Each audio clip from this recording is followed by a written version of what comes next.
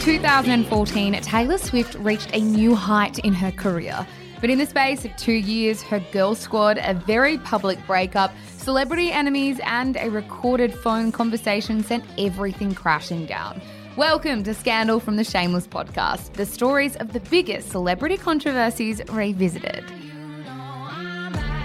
Hello, Zara McDonald. Hello, Michelle Andrews. I know we tend to say it in a lot of episodes, but I cannot think of a more jam-packed episode than this one. Taylor Swift has had her fair share of controversies, and the listeners will either be delighted or a little intimidated to find out the bulk of those controversies will be covered in this episode. In episode 1, we spoke a lot about the rise of Taylor Swift. If you haven't listened to that, we do recommend going back to episode 1 and checking that out. This episode, unfortunately for Taylor, will be about the fall of Taylor Swift. Yeah, exactly. And as we said in the last episode, it is almost physically impossible for us to cover every single part of Taylor's life, but we are covering about as much as we can and as much as we are interested in. What I didn't know about the kind of calamitous fall of Taylor Swift, and I think that would be a fair thing to say, was that it all really happened in the space of a year. I kind of, looking back, had forgotten that it all happened so close together. Just a quick recap before we get here, though. Last episode, we spoke about the rise of Taylor Swift, the huge, crazy rise, how she broke into the music industry as a teenager, her meteoric success as a singer-songwriter, Kanye taking her stage at the VMAs.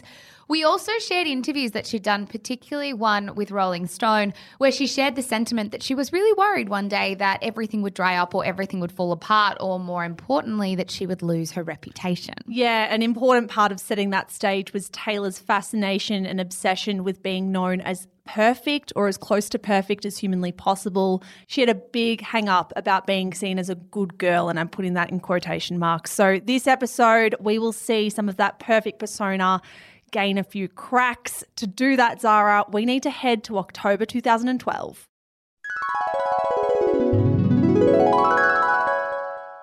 Alrighty, Mish. So on the 22nd of October 2012, Taylor Swift released her fourth studio album. It was, of course, called Red.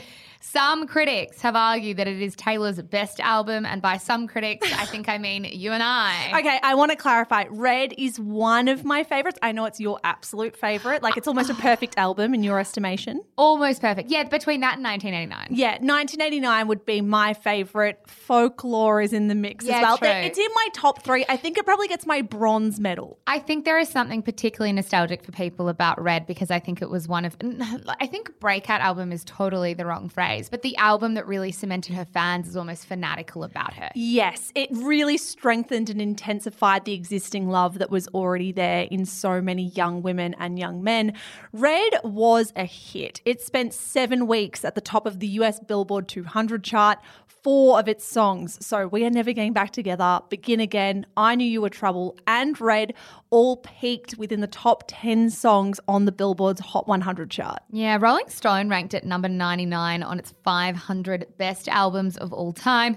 The magazine wrote that Taylor shocked audiences by, and I quote, breaking away from country music to make a record that recalled classics by the Beatles and Prince in a way that it pulled across the pop and rock landscape and transformed every sound it touched. Now, this album was also iconic because it really saw Taylor lean into something that she had dabbled in previously in her career. She had written songs about her life, yes, but in Red, I think we saw it to a higher degree. She was writing a lot about her personal life, and she was really drawing on references to the famous men who she was dating, which naturally is going to kick up some publicity. By the time that Red had come out, Taylor had been linked to a few famous faces. She had dated Joe Jonas, John Mayer, Conor Kennedy, and Jake Gyllenhaal. Yeah, a really quick aside that we wanted to include here that is really not central to the premise of this entire episode, but an anecdote I had simply forgotten is one about the relationship between Conor Kennedy and Taylor Swift. Now, I didn't forget that they dated, but I had totally forgotten that when Conor Kennedy and Taylor Swift were dating, there was a little bit of bad publicity around them surrounding a wedding, a family wedding that they attended that everyone said Taylor Swift wasn't welcome at. Yeah, I'm a major Swiftie. We all know that, diehard Taylor Swift fan. and I had no idea about this story. If I came across it all those years ago, I think I would have discounted it as kind of tabloid fodder, rumors, gossip, all that type of stuff. But this is a story that we cannot skip over in this Taylor Swift series because there is some meat behind it. So if you missed this when it happened, all those years ago, Taylor and Connor turned up to a Kennedy family wedding uninvited. And when we say Kennedy family, we of course mean the Kennedy dynasty. We mean the Kennedys. Yeah. They weren't invited to a family wedding and they didn't leave straight away. The step-grandmother of the bride went on the Today Show and alleged that Connor hadn't RSVP'd to the family wedding and asked the mother of the bride last minute if he could bring along his new girlfriend, Taylor Swift.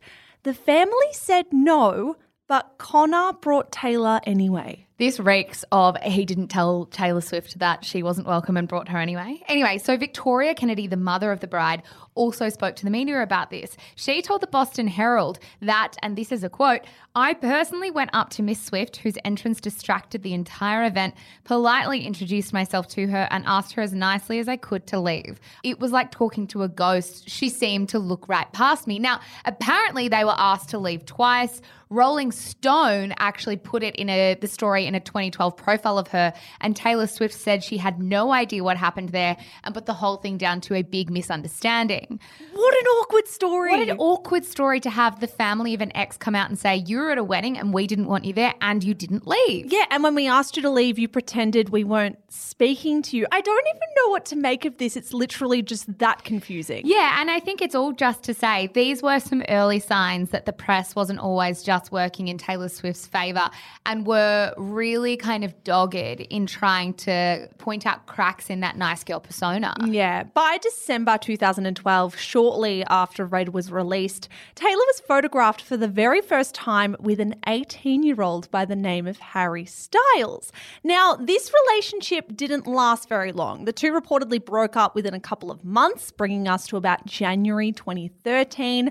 According to Us Weekly, Harry and Taylor had been vacationing in the British Virgin Islands and got into an argument that ended their relationship. Following these high-profile relationships, we did start to see around this time in 2013 magazines with front covers like Why Can't Taylor Find Love and Two-Timing Taylor.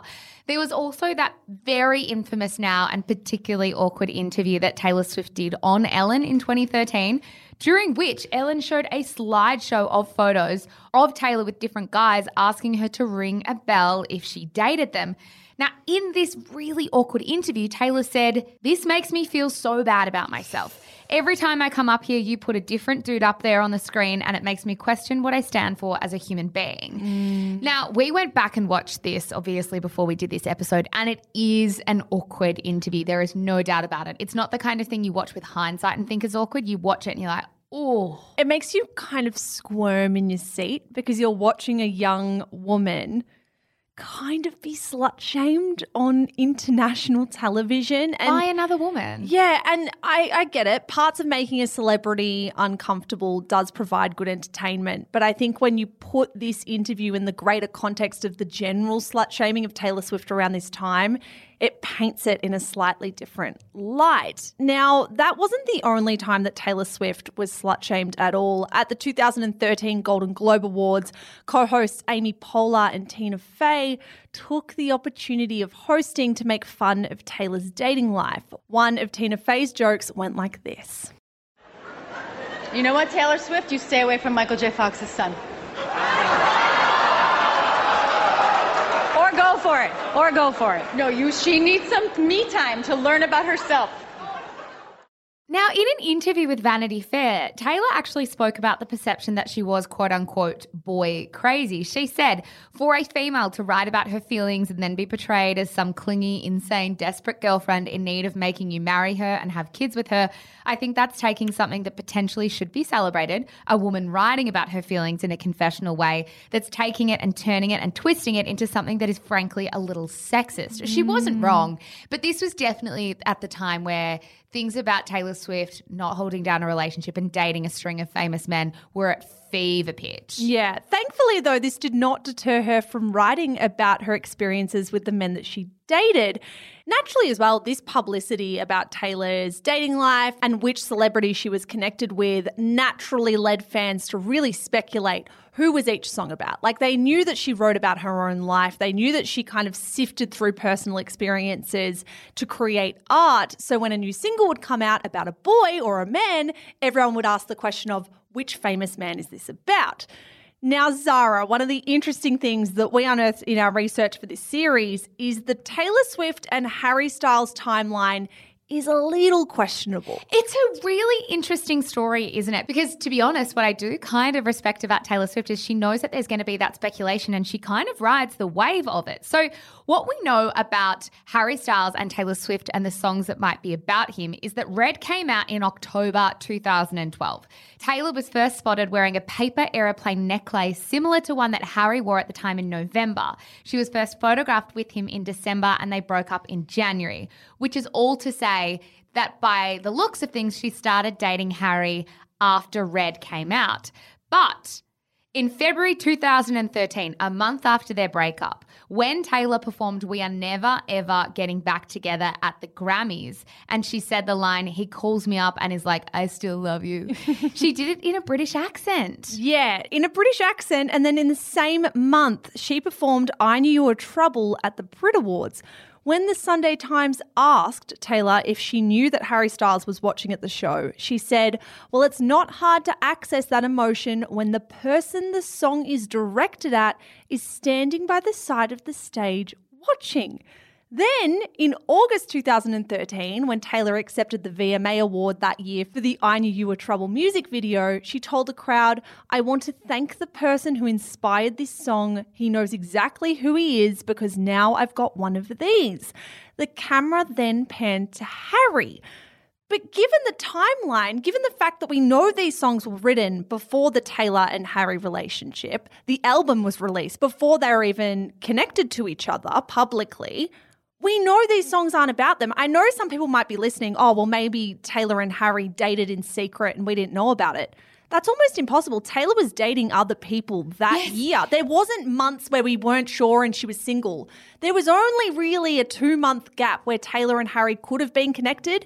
And the songs would have all been written by then. Yeah, but she really didn't hesitate in sort of giving us a sly wink and saying, maybe though. And it really did hype up publicity around this album. But what it also did, Mish, is it kind of sparked rumours that maybe the Harry Styles and Taylor Swift relationship was one for PR. And keep in mind here, it wasn't just Taylor that you could look back on and say, oh, she leveraged that relationship for publicity. Harry Styles did it too, right? So reportedly, Two Ghosts and Perfect were about Taylor Swift. Yeah, so they both got 2 singles out of each other. I mean, Taylor gave the media the impression I Knew You Were Trouble was about Harry. She also wrote Style, which practically used his surname to push a song. Then Harry had his own 2 singles. So they both probably cashed in. And if that's the case, fucking power to them. Absolute power to them. But let's fast forward to September 2014 because at this point in the story, Taylor Swift is 24 years old. She had cut her hair into a lob. She'd moved to New York and she was about to release her 5th album, her first ever pure pop album called 1989. And what a fucking album it is. Unlike Speak Now or Red, this album didn't contain any songs calling out Taylor's exes in a negative way. A few of the songs, like Style that we just mentioned or Out of the Woods, were about her kind of wistfully looking back on past relationships, but in a more nostalgic and analytical way than the tone we had heard from her in previous albums. It felt like, I think with hindsight, she took note of the coverage around her and her love life and thought, I don't want to give rise to that, so I'm going to not write about it as much in this album. Now, in an interview with Rolling Stone, she said, different phases of your life have different levels of deep, traumatizing heartbreak. And in this period of my life, my heart was not irreparably broken. So it's not as boy-centric of an album because my life hasn't been boy-centric. She also suggested by this point that she hadn't gone out with anyone since she broke up with Harry Styles. She said, have not gone on a date. People are going to feel sorry for me when you write that, but it's true. She was really making a conscious effort, really sadly, to push back on this, narrative that all she did was date people. Yeah, and it really reminds you of those viral interview clips of Taylor Swift being asked on red carpets, like, are you going to walk home with a bunch of men tonight? Like, she clearly felt the need to tell the world, I am single and very much single and not dating, to try and course correct where her public image was going, which is super sad. The new strategy, though, worked. 1989 in general worked. It was incredibly successful. The album sold over 1 million copies in its first week, spent 11 weeks at the top of the Billboard 200 chart, and it went on to eventually win Album of the Year and Best Pop Album at the Grammys. Yeah, and while Taylor Swift didn't speak negatively about any ex-boyfriends in the album, she did reportedly come after another female artist by the name of Katy Perry. In that 2014 interview with Rolling Stone that we referenced just earlier, Taylor said that one song off her upcoming album, a song called Bad Blood, was about another female musician. She didn't mention the name of this singer in the interview, but explained that for years I was never sure if we were friends or not. She would come up to me at awards shows and say something and walk away, and I would think, are we friends, or did she just give me the harshest insult of my life? Yeah. Taylor also said in that interview that years earlier, the artist, and I quote, did something so horrible. I was like, oh, we're just straight up enemies. And it wasn't even about a guy. It had to do with business. She basically tried to sabotage an entire arena tour. She tried to hire a bunch of people out from under me. And I'm surprisingly non-confrontational. You would not believe how much I hate conflict. So now I have to avoid her. It's awkward and I don't like it. Taylor said she was intent on not trying to create some kind of gossip fest with the song, but I kind of think she was. I mean, you don't give quotes like this. You don't write a song like Bad Blood. You don't do any of what she just did if you don't want the gossip circle, that like whisper network, to really kick into overdrive. She knew, with the history of people trying to guess which songs were about her ex-boyfriends, that if she came out and said, well, it's not a guy this time, it's not even an ex-boyfriend this time, it's a public enemy, a female public enemy, people are going to do exactly the same thing. Fans and media definitely started to speculate, and all of that speculation settled on it probably being Katy Perry. Now, the reason for that is thanks to an article that had come out in a Tasmanian newspaper. Shout out to Tassie. How was this a Tasmanian newspaper that did this? Well, it came out the year before in 2013. The paper interviewed a local dancer called Lockhart Brownlee who toured with Katy Perry in 2011. He said he and two of Katy's other dancers had joined Taylor Swift's Red Tour, but left the tour to rejoin Katy for her own tour. Yeah. On top of all that, Katy also dated one of Taylor Swift's ex-boyfriends, John Mayer, shortly after they split.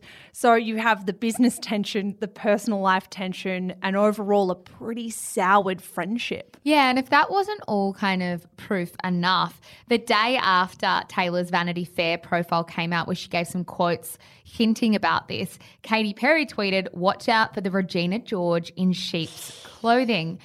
Now, years later, when the feud was still bubbling away, Katy Perry actually finally explained her side of the story.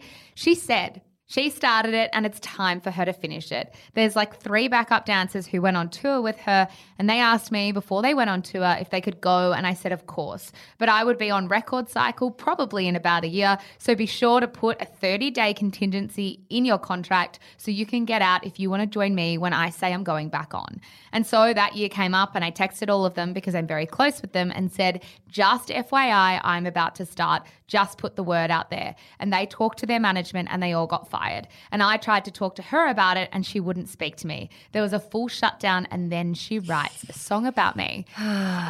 If I may make a point as well, there were quotes we said earlier in a profile where Taylor Swift said, you know, I hate conflict. I have to avoid her now.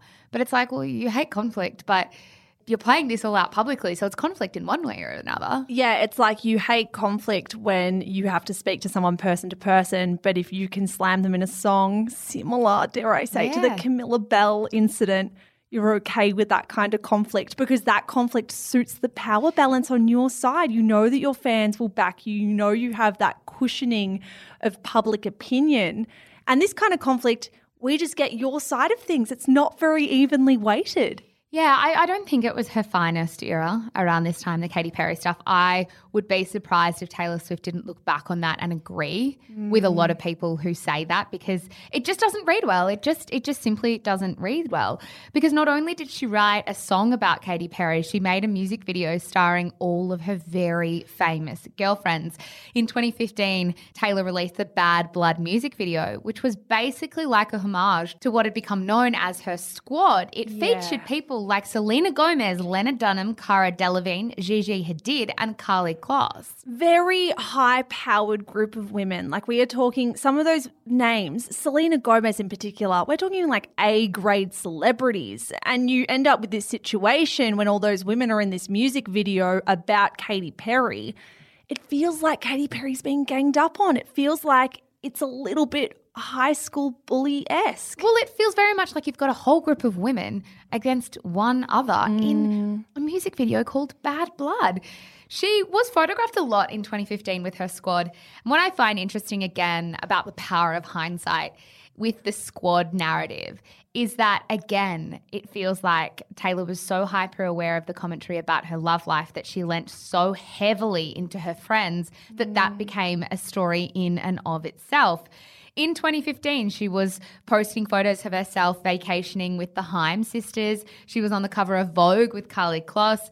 She performed on stage with some of her Bad Blood music video co-stars during the 1989 World Tour. She was bringing them out and making it part of her brand. Yeah, and you can understand why, again, but it just wasn't executed quite right. Taylor Swift was really willing to drop some of these friends' names in interviews as well. In the Rolling Stone interview we keep referencing, Taylor talked about her famous girlfriends. While giving the journalist a tour of her $15 million apartment, Taylor pointed out some of the guest bedrooms. She said, "This is where Karlie usually stays." She went on to add that they met at the Victoria's Secret fashion show in 2014. So which was just the year before, by the way. Yeah, not very long. She pulled out a rack full of white nightgowns and said, "This is a thing me and Lena Dunham have." She said, "We wear them during the day and look like pioneer women fresh off the Oregon Trail." She also mentioned wanting her best friend Selena Gomez to move from LA to New York and how she felt so inspired by her good friend Lorde. And again, like I'm competing with my own brain here because I'm like, she's allowed to have famous friends. She's allowed to talk about them. But you can see how slowly, very, very slowly, this began to grate on the public because it looked like there was an in crowd, the cool girls, and then there were the girls like Katy Perry left out in the cold. Yeah. She also said that she gained more girlfriends as a result of being single after breaking up with Harry Styles. So you can again see exactly what she's trying to do. She told Rolling Stone, "When your number one priority is getting a boyfriend, you're more inclined to see a beautiful girl and think, oh, she's going to get that hot guy I wish I was dating. But when you're not boyfriend shopping, you're able to step back and see other girls who are killing it and think, God, I want to be around her. It's like this blazing bonfire. You can either be afraid of it because it's so powerful and strong, or you can go stand near it because it's fun and makes you brighter." There is an element of youth that comes across with these quotes, I think, like listening and hearing and sensing Taylor's own internal battle with herself about other women and trying to kind of re-engineer the internalized misogyny that the world inserts in all of us, right? Taylor's squad, though, brought her even more criticism than I think she ever could have anticipated. And I actually think was almost as big a focus or as big a story as her dating life. Yeah, very potentially. And this isn't even scratching the surface on some of the scandals that rocked Taylor Swift in this period. We are going to get to them, but first we need to hear from today's sponsor. All right, Mish. So by the start of 2015, Taylor Swift began dating musician Calvin Harris, whose real name is Adam Richard Wiles. This was by far her most public relationship to date. They reportedly met in Feb 2015 at the Elle Style Awards, and the very next night they were spotted flirting and holding hands at the Brits after party. Yeah, we really saw the rise and fall of this relationship documented everywhere. Like, we saw it in such embryonic stages Things moved really quickly between Calvin and Taylor. In March, Taylor was seen attending one of his concerts. The following week, they were photographed wearing matching outfits while shopping at Whole Foods. In April, they became internet official after Calvin posted a photo of Taylor's 2 cats to his Instagram with the caption, "Moment." So we had this bubbling away, right? Taylor Swift seems to be very happy in this relationship. Apart from sort of bubbling, simmering commentary that still was existing about the squad, there was not a heap going on. But then in July 2015, her reputation takes a massive hit when she gets into a Twitter feud with Nicki Minaj. Yeah, some context for those who can't remember. Nicki Minaj was upset in July 2015 because Anaconda, one of the biggest songs of 2015, if not the biggest song, wasn't nominated at the 2015 VMAs for Music Video of the Year, which now just seems bizarre because I can see every scene of that music video imprinted in my brain. I don't remember many music videos, but I remember that one, and I remember it being really widely talked about and pretty iconic. A massive cultural moment. The videos that were nominated that year were Taylor Swift's Bad Blood music video, of course, for all its celebrity cameos that we referenced before, Beyonce's 7-Eleven, Ed Sheeran's Thinking Out Loud, Mark Ronson and Bruno Mars's Uptown Funk, and Kendrick Lamar's All Right. Now, Nicki Minaj was upset about this and tweeted out to the world, "If I was a different kind of artist, Anaconda would be nominated for Best Choreo and Vid of the Year as well." She pointed out the huge impact the music video had on so many people and also wrote, "You couldn't go on social media without seeing people doing the cover art, choreo, outfits for Halloween, an impact like that and no Video of the Year nomination. When the other girls drop a video that breaks records and impacts culture, they get that nomination. And if your video celebrates women with very slim bodies, you will be nominated for Video of the Year." Now, Taylor Swift hit back at this despite the fact she wasn't mentioned in the tweet. She tweeted at Nicki, "I've done nothing but love and support you. It's unlike you to pit women against each other. Maybe one of the men took your spot." Nicki responded to this naturally and said, "You must not be reading my tweets. Didn't say a word about you. I love you just as much, but you should speak on this, Taylor Swift." Fans and other artists started weighing in on the conversation and news outlets started to report on the feud. But as The Guardian pointed out, publications like Glamour, Daily Mail and Entertainment Weekly were using photos of Nicki Minaj pulling faces or looking a bit daft or simply focusing in on her bum in their coverage. And The Guardian wrote about this saying, "The underlying message is that she's wacky, unhinged and clearly the hypersensitive loser here. Ones of Swift by comparison show her looking soft, delicate and unthreatening, the victim under attack."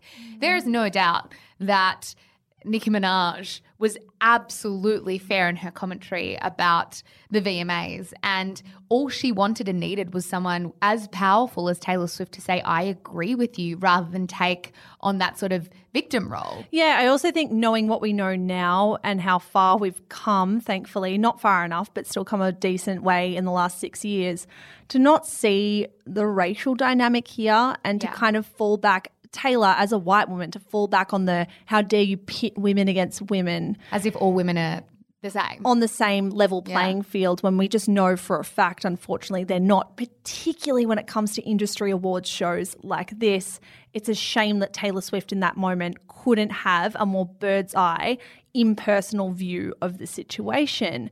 Now, Nicki loved that Guardian story that you referenced before, Zara. It was very analytical and very intelligent, and she posted a screenshot of an excerpt the day after it went viral. She tweeted it with the caption, "The Guardian," just one of the many eye-opening portions of this truth-telling article. Even Katy Perry took the opportunity to subtweet about Taylor Swift's response to Nicki Minaj. She tweeted, "Finding it ironic to parade the pit women against other women argument about as one immeasurably capitalizes on the takedown of a woman." Finally, 2 days after this all went down, Taylor Swift clearly had a moment to think about her behaviour and then tweeted out a public apology. She wrote, "I thought I was being called out. I missed the point. I misunderstood. Then I misspoke. I'm sorry, Nikki. Nikki then responded to that saying, that means so much, Taylor. Thank you at Taylor Swift 13. Now, everything between these two women ended up being kind of smoothed over. Things were fine. They even performed a joint mashup of their songs at the VMAs that year and hugged on stage at the end.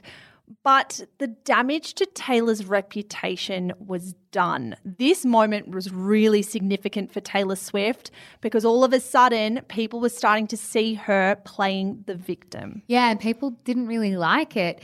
Things only really started to get worse here in 2016. So 7 months later, things go from bad to worse. Contextually, she's still dating Calvin Harris, so we still have Calvin in the picture. But this is when Kanye West releases his very famous song, Famous. Famous. Now, as we know, things had been pretty bad between Kanye and Taylor after that VMA's controversy from many years before, but they had spent the last 4 or 5 years really trying to patch things up, and their relationship seemed to be cordial at the very least. They were really trying. So in Feb 2015, Kanye told Ryan Seacrest that he and Taylor were talking about recording together. In August 2015, their relationship came full circle after she presented him with a VMA award. She also told the crowd that his album, College Dropout, was the first album that her brother and her bought on iTunes when she was 12. So as you can see, they are just dropping little hints that, you know what, that thing happened back in the past, but we're okay now. We've built a bridge. Yes. And then in February 2016, the bridge was blown up because Kanye West was dropping a new song called Famous with the lyric, I feel like me and Taylor might still have sex. Why? I made that bitch famous. Taylor was furious, and so were her fans, especially since, according to Taylor's representatives, she hadn't given approval for the line. Her representatives told Billboard at the time, Kanye did not call for approval, but to ask Taylor to release his single Famous on her Twitter account. She declined and cautioned him about releasing a song with such a strong misogynistic message. Taylor was never made aware of the actual lyric, I made that bitch famous. Yeah, when Taylor got up on stage at the 2016 Grammys after winning Album of the Year, she used her acceptance speech to call out Kanye. This is what she said.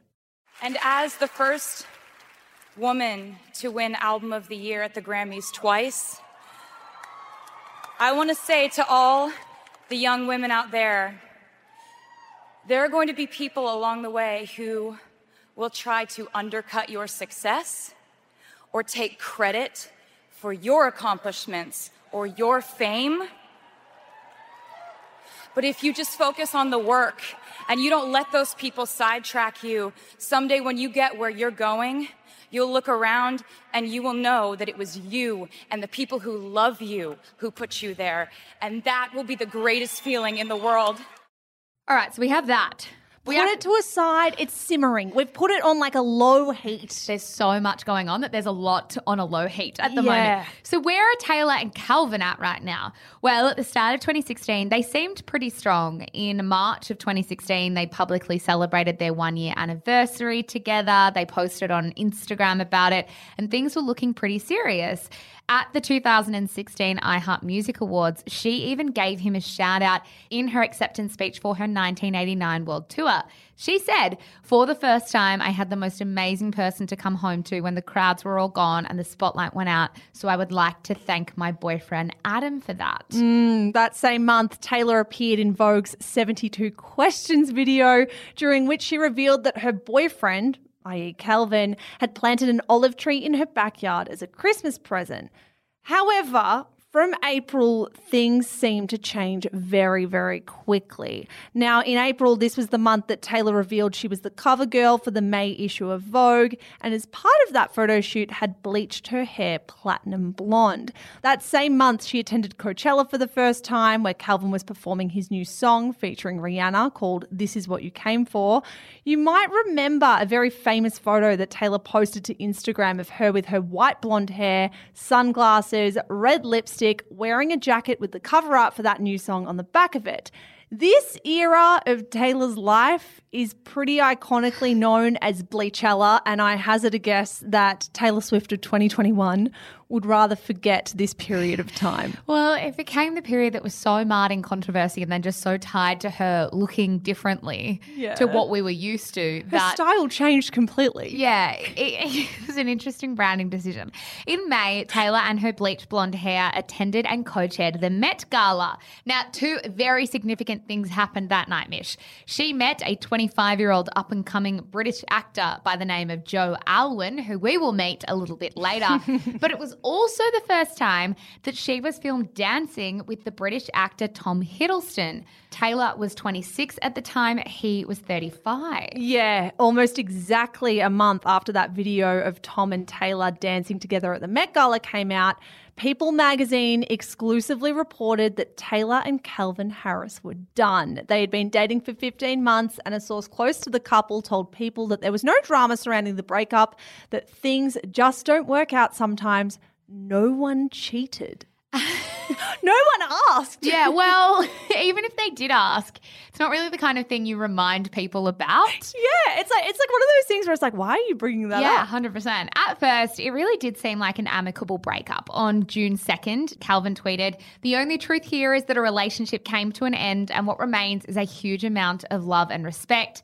Taylor retweeted that, but just 13 days later on June 15, I knew the timeline was quick. I just didn't realize it was this quick. It's pretty quick. Taylor was photographed kissing, holding hands and walking on a beach in Rhode Island with Tom Hiddleston.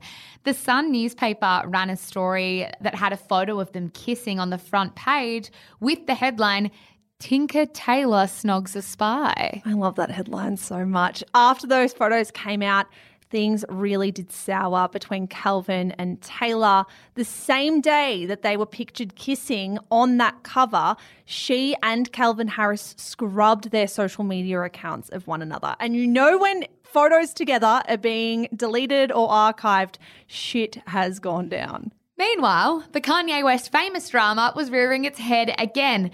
Kim did an interview with GQ that came out on June 16, a day after those photos of her with Tom Hiddleston come out, alleging that Taylor had actually approved that famous lyric in a recorded phone conversation with Kanye. Here is that passage between Kim Kardashian and GQ. "She totally approved that," Kim says, shaking her head in annoyance. "She totally knew that was coming out. She wanted to all of a sudden act like she didn't. I swear my husband gets so much shit for things when he is really doing proper protocol and even called to get it approved."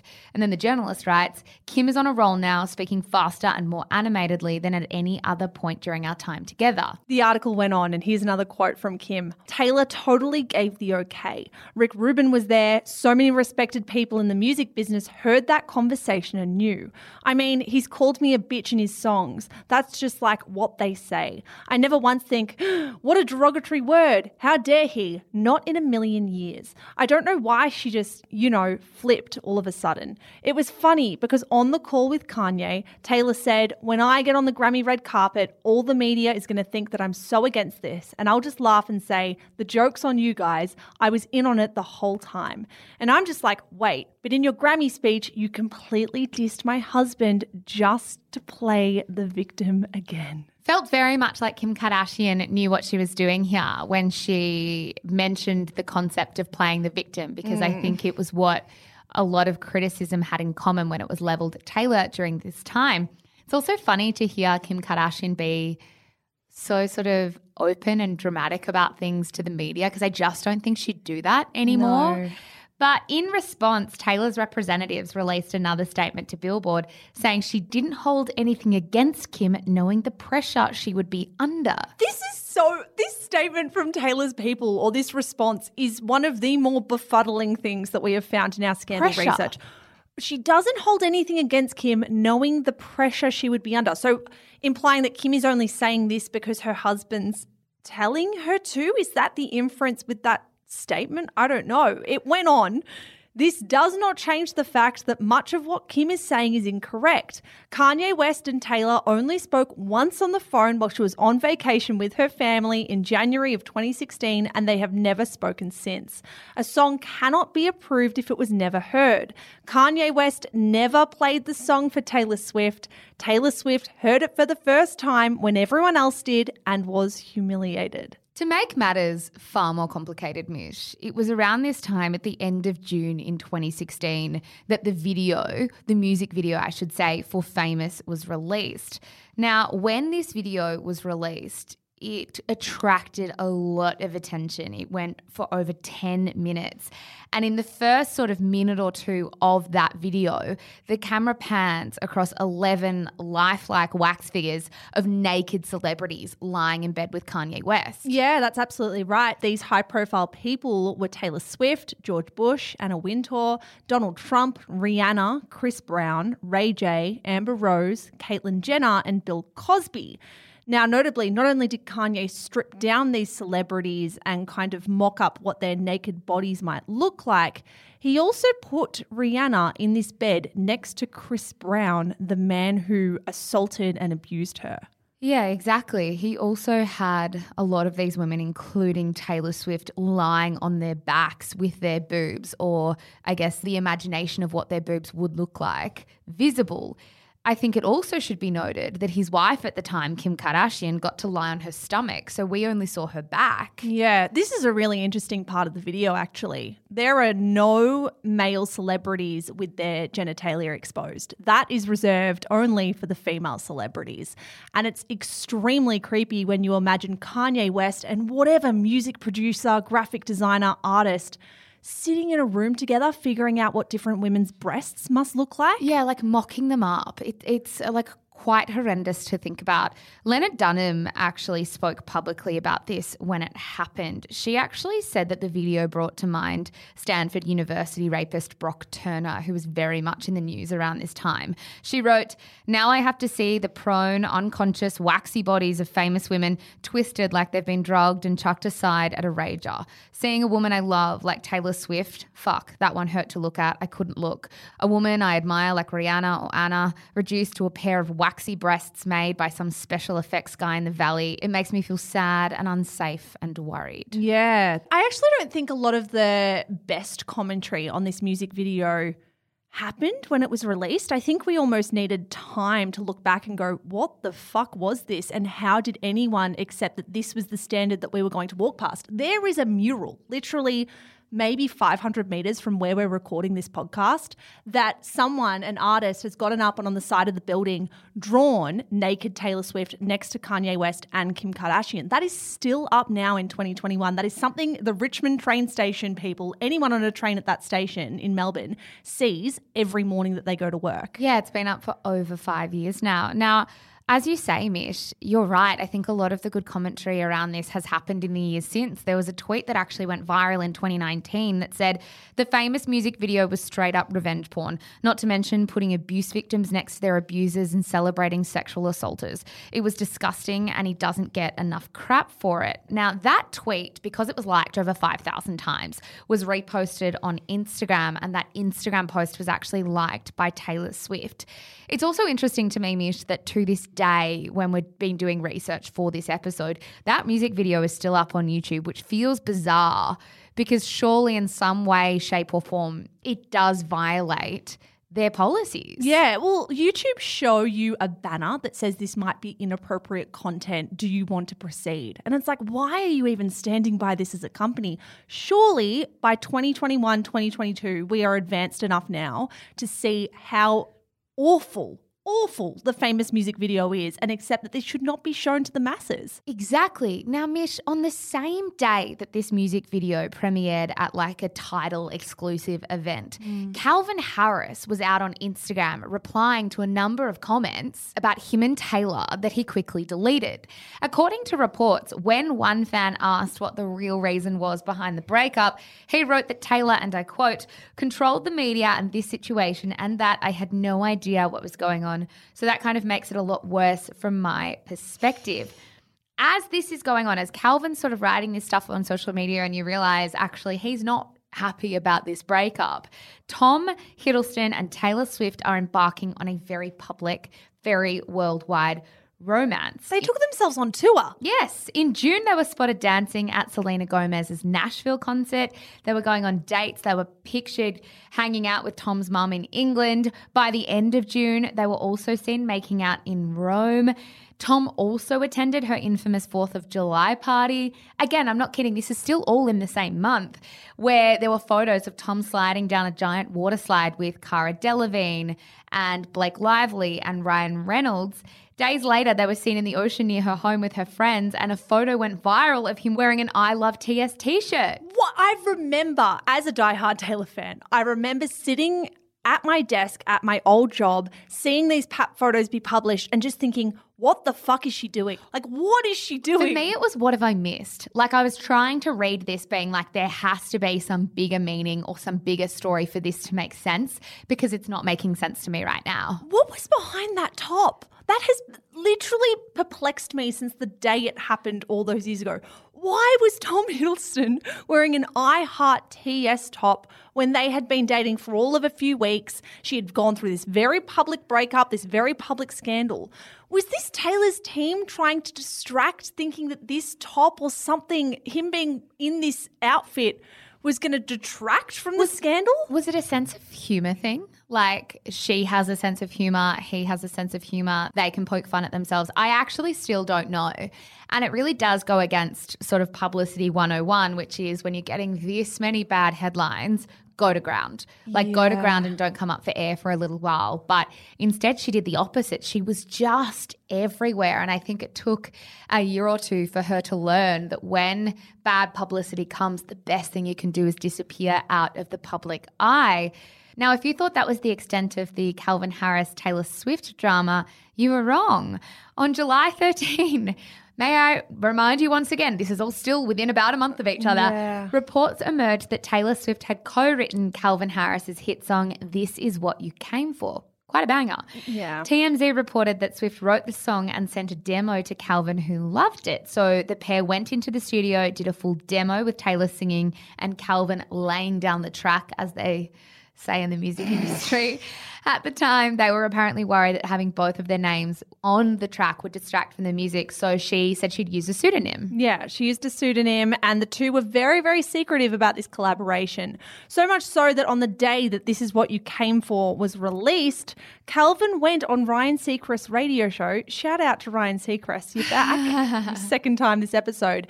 And when he was asked if he and Taylor would ever work together, he responded, you know, we haven't even spoken about it. I can't see it happening though. So they're trying to put out, when they were together, trying to put out this image of we love each other, we're in a great relationship, but we don't want to blur the lines between professional life and work life. According to TMZ, that quote was actually the breaking point in their relationship.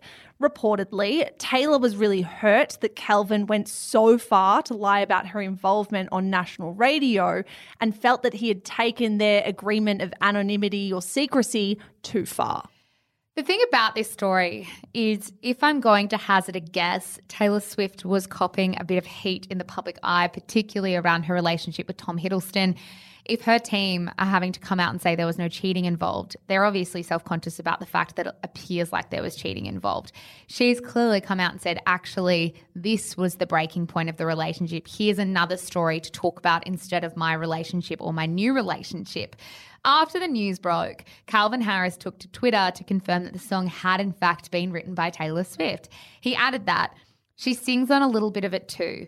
Amazing lyric writer, and she smashed it as usual. He then went on and said, I wrote the music, produced the song, arranged it and cut the vocals though. And she initially wanted to keep it a secret, hence the pseudonym.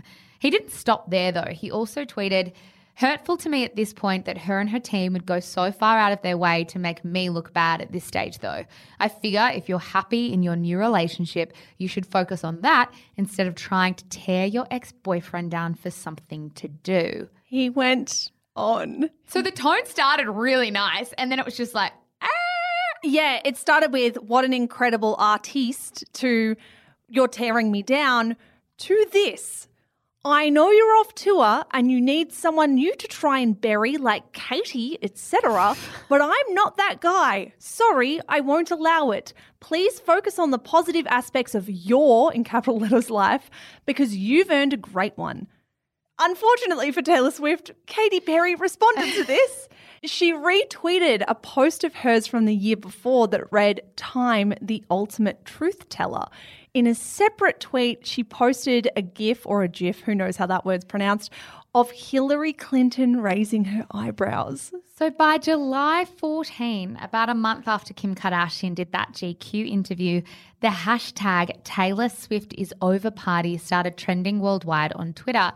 Now, what's interesting is when I thought about that hashtag, knowing Taylor Swift is over party was something that happened, I thought it was in relation to the Kanye stuff and the Kim stuff. Little did my tiny brain remember that it wasn't just Kanye and it wasn't just Kim. It was Tom Hiddleston. It was Calvin Harris. It was everything else that was happening in these few weeks. It was Katy Perry. The media started penning articles about how much everyone hated Taylor.